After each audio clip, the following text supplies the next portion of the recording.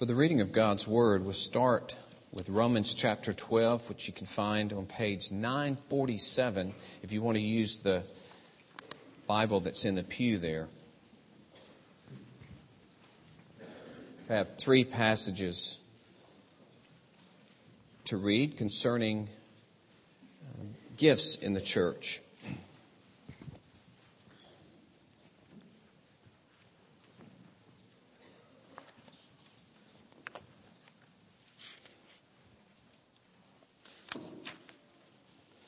Actually, we'll begin on page 948 with verse 4.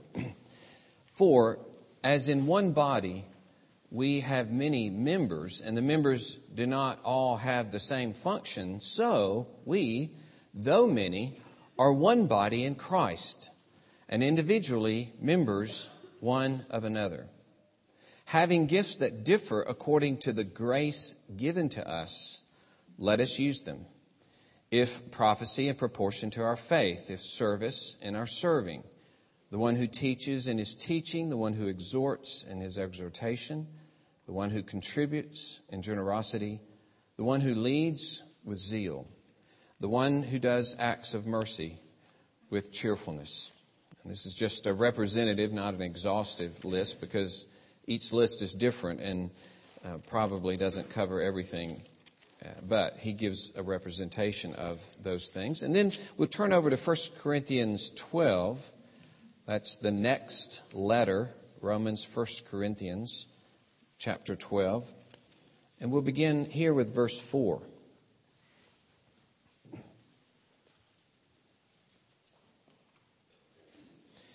You'll quickly catch the same theme. Now, there are varieties of gifts, but the same Spirit. And there are varieties of service, but the same Lord. And there are varieties of activities, but it is the same God who empowers them all in everyone. To each is given the manifestation of the Spirit for the common good. To one is given through the Spirit the utterance of wisdom, and to another the utterance of knowledge according to the same Spirit, to another faith by the same Spirit, to another gifts of healing by the one Spirit, to another the working of miracles, to another prophecy, to another the ability to distinguish between spirits, and to another various kinds of tongues, to another the interpretation of tongues. All these are empowered by one and the same Spirit, who apportions to each one individually as he wills. For just as the body is one and has many members, and all the members of the body, though many, are one body, so it is with Christ. For in one Spirit we were all baptized into one body, Jews or Greeks, slaves or free, and all were made to drink of one Spirit. For the body does not consist of one member, but of many. If the foot should say, because I'm not a hand, I do not belong to the body, that would not make it any less a part of the body. And if the ear should say, because I'm not an eye, I do not belong to the body, that would not make it any less a part of the body. If the whole body were an eye, where would be the sense of hearing? That's always funny, to think of an eye, I guess, rolling along or whatever. If the whole body were an eye, where would be the sense of hearing? If the whole body were an ear, where would be the sense of smell? But as it is, God arranged the members in the body, each one of them as he chose.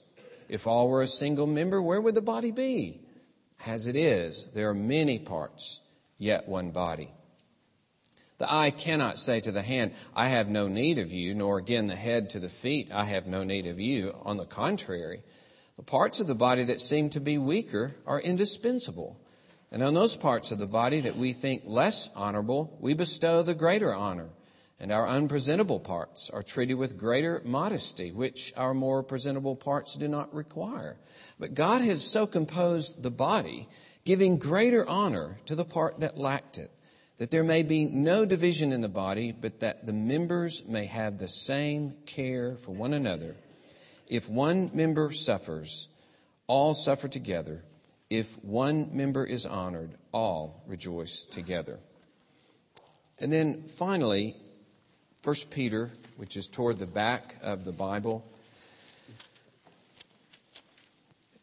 And you'll find this on page 1016. 1016.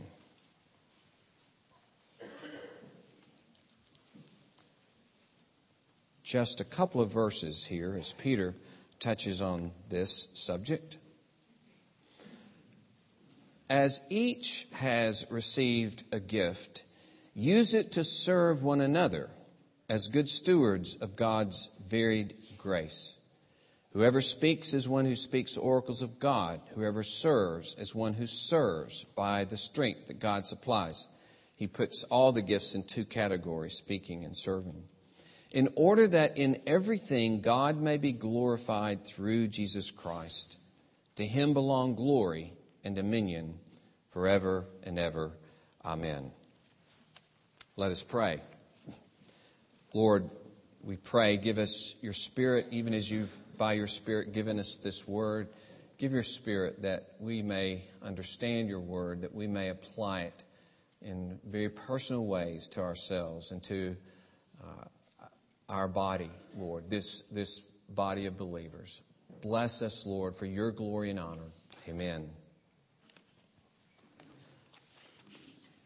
Diversity is our subject today, the diversity of God's grace. And we talk about how God's grace is given to all the body, for all the body, and how God's grace is scattered amongst God's people. And just to rehearse a little bit for us how much God loves diversity, okay?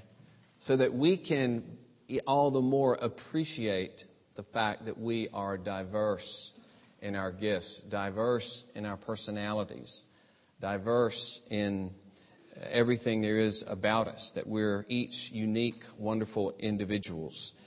Now, these are changing numbers all the time, but just something to think about. There are, for instance, 31,300 species of fish in the world. Now, God didn't want to do just 200 or maybe 500 species or maybe 1,000 species. That's a lot. No, 30,000 species of fish. Amphibians, frogs and the like. How many different kinds? Over 7,000 different kinds of frogs. Reptiles. We wish there were none, perhaps. But one of my favorite moments is when Chase was a little... maybe he was 2 years old. Kay was rocking him in the chair, our little rocking chair, and on the window there was a lizard. And he said, "Dinosaur!" Because he had seen reptiles and he knew what they were. They were dinosaurs. And so there it was. He didn't know how big they were, but I thought that was smart. Really, I thought that was. So 10,000, almost 10,000 different kinds of reptiles, 10,000 different kinds of birds, 5,500 different kinds of mammals. And then there are things that you wish there weren't a diverse bunch of them. Like arachnids, spiders, ticks, scorpions, 2,000 different kinds of scorpions. Why? Right? 30,000 different kinds of ticks and mites. 40,000 different kinds of spiders. What? And here was, I thought, an interesting thing. We all have caught daddy longlegs, right? I mean, that's just one of the most fun things, to catch a daddy longlegs. 10,000 different kinds of daddy longlegs. And that kind of makes me laugh to think God says, I'm going to make me some daddy longlegs, like 10,000 different kinds, Well, what's interesting about all of these is they, for instance, arachnids maybe have 100,000, not just numbers of them, but different kinds of them. They think there may be 600,000 out there that we haven't named yet. Like of all the different plant life and animal life that we've described, there's probably more out there that we haven't described yet. And then they say that 99.9% of all animals and plants that have lived on the earth, species, have already passed, already gone. We're just seeing a sliver of the variety of the great diversity in the world. And so you can think of this, you can think of sunsets, you can think of clouds, you can think of seasons, you can think of topography, different kinds of weather, you can think of rocks, you can think of music, you can think of anything in this world, different cultures of people, etc. And we're just surrounded at every hand by the amazing, glorious diversity of God. In some way, apparently, this is how His creative genius and wisdom and goodness and power, it's like the spectrum, of creativity that has gone forth from God. And we're no less that as the church of God, with a rich diversity that we have in unity. And the interesting thing, as Paul points out in 1 Corinthians, you can't be a body without the diversity. Is an eye a body? Is a whole foot a body? Is a finger a body? Is an ear a body? No. A body of necessity has amazing number of parts. And when you start thinking on the micro level and you start thinking of things that regulate my potassium level, in my body, it is astounding, the billions and billions of parts that make up the one body. And so diversity is critical for unity. Diversity is essential if there is to be a body, is to be unity. And so I'm calling us to rejoice in and value the diversity of our body, and to value and embrace different kinds of people with different kind of gifts, and recognize the need that you have of this diverse body. We tend to slide in with those most like us, most agreeable, easiest to get to know, and in many cases impoverish ourselves terribly by not opening ourselves up to more and more of the rich relationships and grace that God has given to His people. And that's one of the things I want to start off with in this first point, grace spread among God's people, the outline there on page 10. Particularly as it's said in 1 Corinthians chapter 12, verse 7, he says, "To each is given the manifestation of the Spirit for the common good." So, to each one of you, something has been given that is for all of us. It's not for you. It's for us. You are for us. What God has given you, the unique manifestation of the Spirit that is yours, is for the body. That makes you precious to us. That makes every one of us precious, so that there are no insignificant people in God's church. Because to each one of you has been given this manifestation of the Spirit for the common good. As he put it in Romans chapter 12, verse 6, having gifts that differ according to the grace given to us.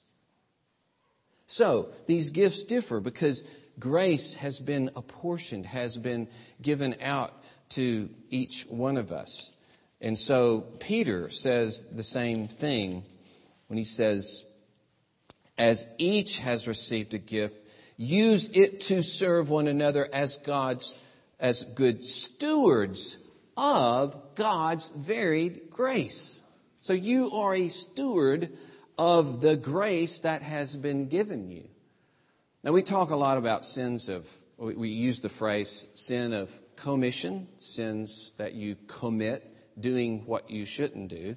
And then we talk about sins of omission, not doing what you should do.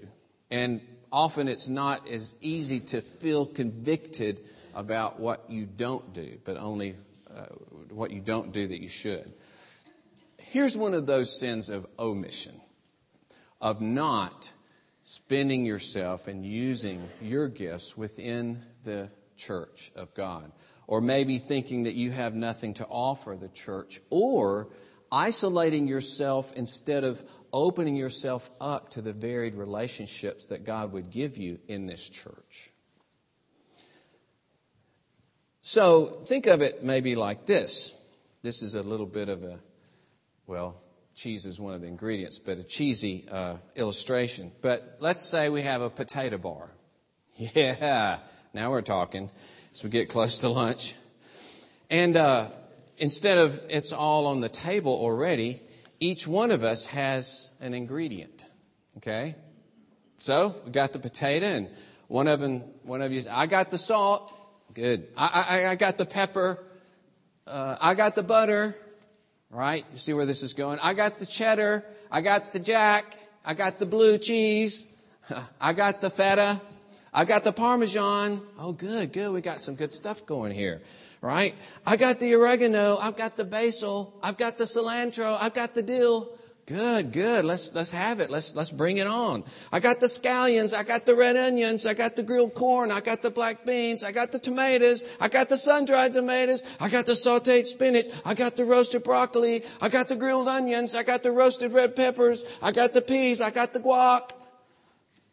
I got the chili. I got the taco meat. I got the fajita chicken. I got the pulled pork. On and on and on. Okay.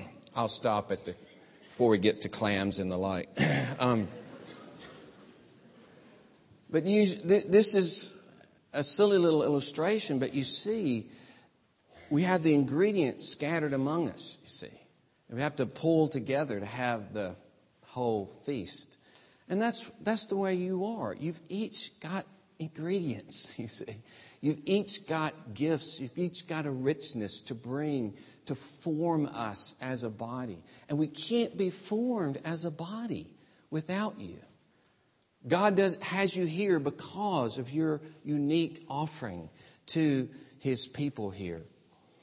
It's interesting how Christmas lights work, right? You got 120 volts coming out of the socket, but each of the little 50 lights is only 2.4 volts. But you need all 50 of them to share the 120 volts. And you know what happens if now they make them so that if one goes out, they all don't go out. But if you pull it out, it does break the circuit.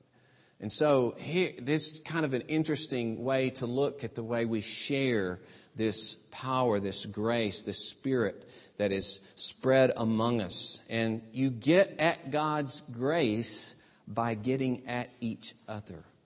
Okay? You get at God's grace by getting at each other, welcoming each other, pushing into each other's lives. And better than a potato illustration would be the fact that we're all starving, say, and there's this nourishing soup that we can form together that will nurse us back to health and replenish our bodies, and everybody has a critical ingredient. That's more like it, you see. Or a medicine that has to be, we all have to get it, but the ingredients of this medicine are scattered among us. That's a little bit more of what it means. And so we each must value the multiple ministry of God's people. That's why it's good to go to Sunday school and have the further ministry of teachers in Sunday school and the give and take in Sunday school, and then to talk with people between Sunday school and worship, to linger after worship, to meet some more people, to meet people you haven't met before, to welcome visitors, to go to a women's or men's Bible study or the men's discussion group, or to be a part of mom's ministry, to go on a retreat, to have people over to your house, to welcome and value the ministry of other people. Because God's grace is scattered among His people. It's not this one-way thing. You're not the only little miniature light on the tree. You're connected to all of these lights. And you're sharing the grace of God. You've got gifts and graces that we need. And even when 40 of us are showing mercy to others, that's 40 different versions of mercy. Your unique form of compassion, your own voice and smile and eyes, your singular form of tenderness. nobody else has that but you. And so it can be for a person, the word that you said that morning, your interest, your concern, your phone call, your note, your invitation, your sharing of your own struggle. That changes, that helps somebody at a critical moment. And welcoming that from others. There's a humility, there's a brokenness in even opening yourself up to the ministry of others. And not being isolated. It's dangerous. It's dangerous. As I've said before, that's why it was so dangerous to me as a 10th grader in high school. It's why if I got to school too early, which I hated to do, because I was so shy and I couldn't walk up to any group and start talking. So I was always going somewhere. Walked for 15 minutes. Before, if I got to school for 15 minutes, I was walking. Yeah, I'm going somewhere. I always had nowhere to go, but away from people, just so I wouldn't be, like it looked really weird to just stand there, So I at least had somewhere to go, and it was because of the danger of walking up and what would people think and what are they going to say and how they're going to receive me, how they're going to accept me and love me. And someone in college really began to talk to me about that and talking about the sinfulness of that. I'd never thought about the sinfulness of that. I just thought because I was shy and scared, I have a right? I have a right not to minister to other people. But when they spoke of it like this, that this is a manifestation of my lack of love, and not only that, it's a manifestation of how much I despise people. Oh, me. That really shook things up. A measure of how even if it was fear, and even though I needed them and wanted their affection and acceptance, I valued my own protection more than the opportunity to love them and to give to them.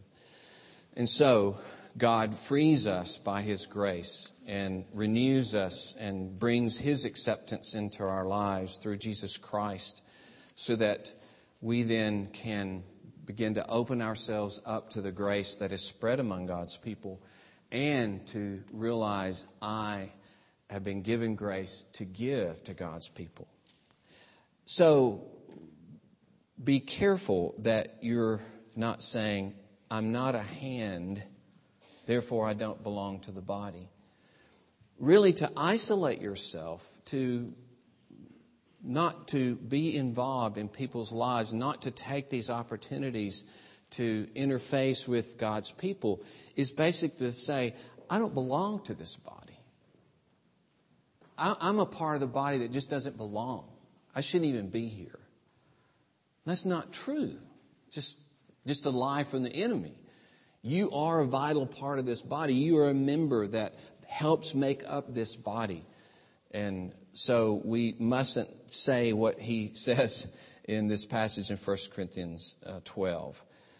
You are what makes us a body, and your unique offering is necessary to us.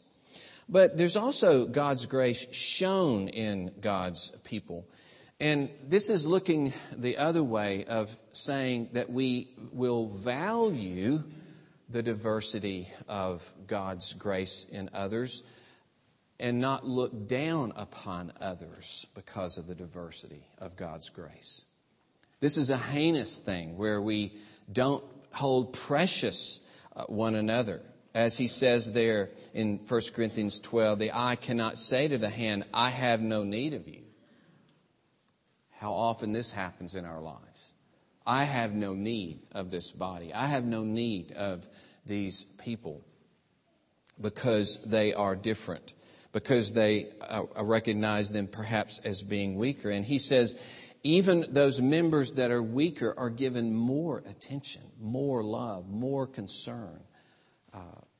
And those unpresentable parts are treated, he says, with greater modesty. And He gives greater honor to the part that lacked it, so that there may be no division in the body, but we're to have the same care for one another. And so we come with different struggles, and we come with different kinds of sinful backgrounds. We come with different experiences, and some of them not so good. We come with shame for things that we've done and said and thought, and things that have been done to us as well. We all have our little concoction of shame and brokenness that we bring in. And we tend to think that there are these cookie-cutter good people that are in the church. Everybody in every church practically has this picture of the cookie-cutter good people. But actually, we all are messes, and God is cleaning up the mess in each one of our lives. That's it. There you go.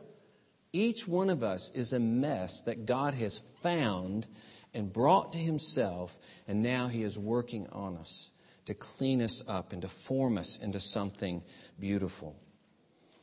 And so, God's grace shown in the diversity of problems, the diversity of struggles, the diversity of wickedness even, and brokenness that we have as a body. So that we create this culture of welcome and a culture of openness and acceptance, a place of healing, a place of hospitality, a community of grace, a safe place to change. I'm not talking about, hey, come as you are, and we hope you stay just like that for the next 10 years. Yeah, come as you are, and by God's grace, we will be changed together. As one who's written a book on the church, Jim Belcher, describes it as not a fence church, but a well church. Not a fence that keeps people out and wonders if you believe the right things and you're the right kind of person before you come into our body. But no, we have dug a well of Christ, and we're inviting everyone to come and drink of this well as we're drinking of this well. That's the attitude that we want to set for our church, so that in the diversity of issues and problems and brokenness that flow into the church, that there is grace shown in God's people to one another and to others who come to us. All these people are cared for by Christ. All these people within this church that profess Christ, He has died for these people and cherishes these people. And so we're asking, oh Lord, give me this same love that you have. I love that command that Paul gives to the elders in Acts 20:28. I love it. It challenges me and devastates me. But where he says, shepherd the church of God, which He bought with His own blood. Why does they have that little phrase, which He bought with His own blood? Hey, shepherd them in a way of love that somehow matches the love for the one who shed His own blood for them. And I think this can extend to us all, right? Care for this church for which He shed His own blood. Seek to live out that love of Christ. There's a dignity and glory in forgiveness and patience and forbearance. These are infinite qualities in God because of His great strength, because of His godness. He has patience and forgiveness and forbearance. But I won't. It's okay for God, but I'm a greater creature than God, and I'm not going to put up with this. No, this is greatness. This is glory.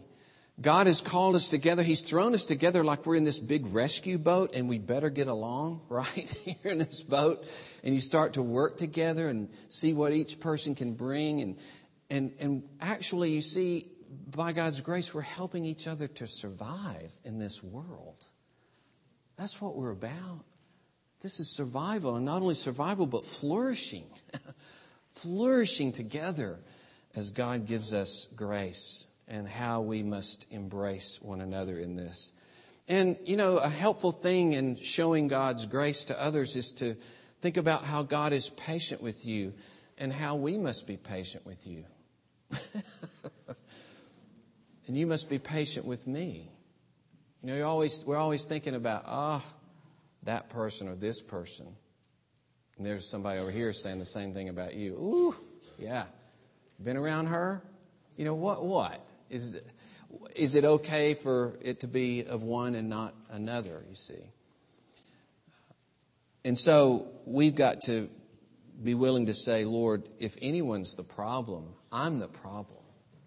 Lord, if anyone could tear this church apart, if anyone could harm your church, it could be me. It would be me. Because I know my own sin. See, that kind of brokenness and humility that causes us to show grace to others and to embrace one another in our incredible diversity and our differences. And finally, the grace of God first spread among God's people, shown in God's people, and then scattered from God's people. You see these passages, Steve already quoted of Ephesians 4:29 and Colossians 4 there on page 10.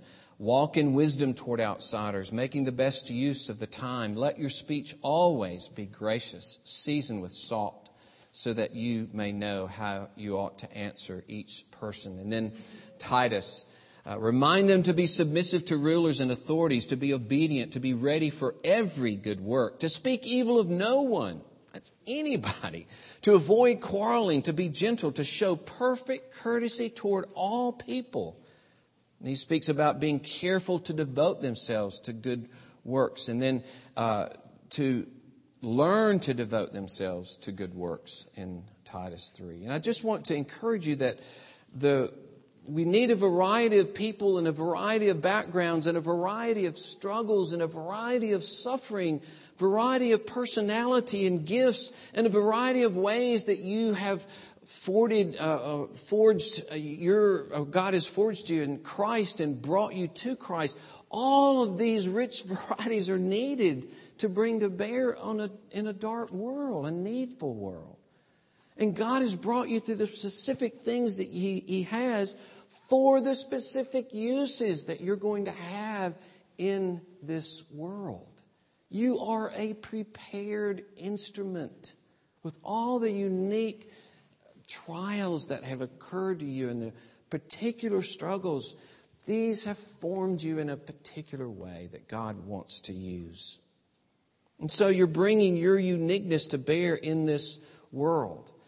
Imagine if I said, I want to show you this painting of this man and woman. And you said to me, I've already seen a painting of a man and woman. I don't need to see another one.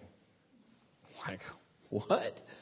No, you could see thousands of paintings of men and women, that because each one captures a different look and a different aspect of personality, the eyes of whatever. Each painting has these particular things that, if it's well done, that just fascinates you as you study practically the humanity of this person that has been painted. And this is what God is doing, painting these unique portraits of His grace that He wants to now use in the world. What if a father goes and he and his son are going to work a whole week on his house? They're going to do everything from plumbing and wiring and woodwork and everything in the yard. And he says, Dad, I got all the tools we need. Don't worry, don't bring anything. And he shows up, and he does have 120 tools, 120 pliers. 120 pliers, all exactly the same. What good is that going to do with all that he's got to do in his house and yard? Well, look at all that God has to do in this world. Look at all the grace, all the people He wants to affect. And He's brought all of us to bear for that. And we can't say, therefore, I'm just another person.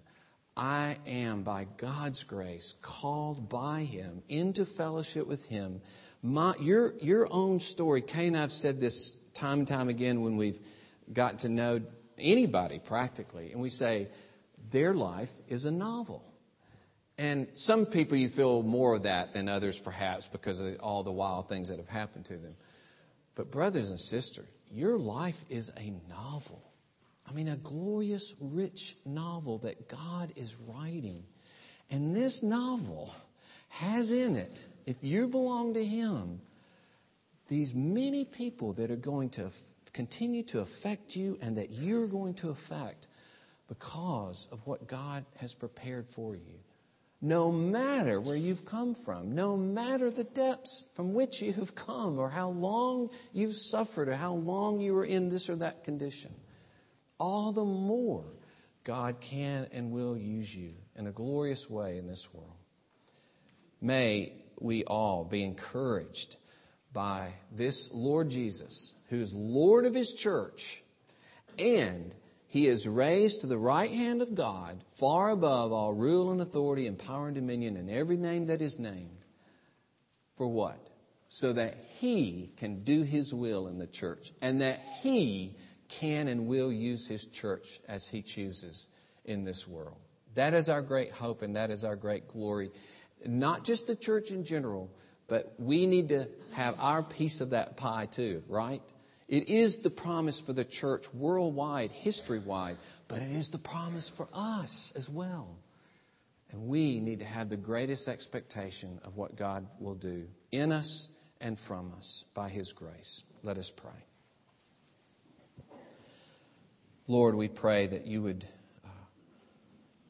renew our hearts in regard to one another.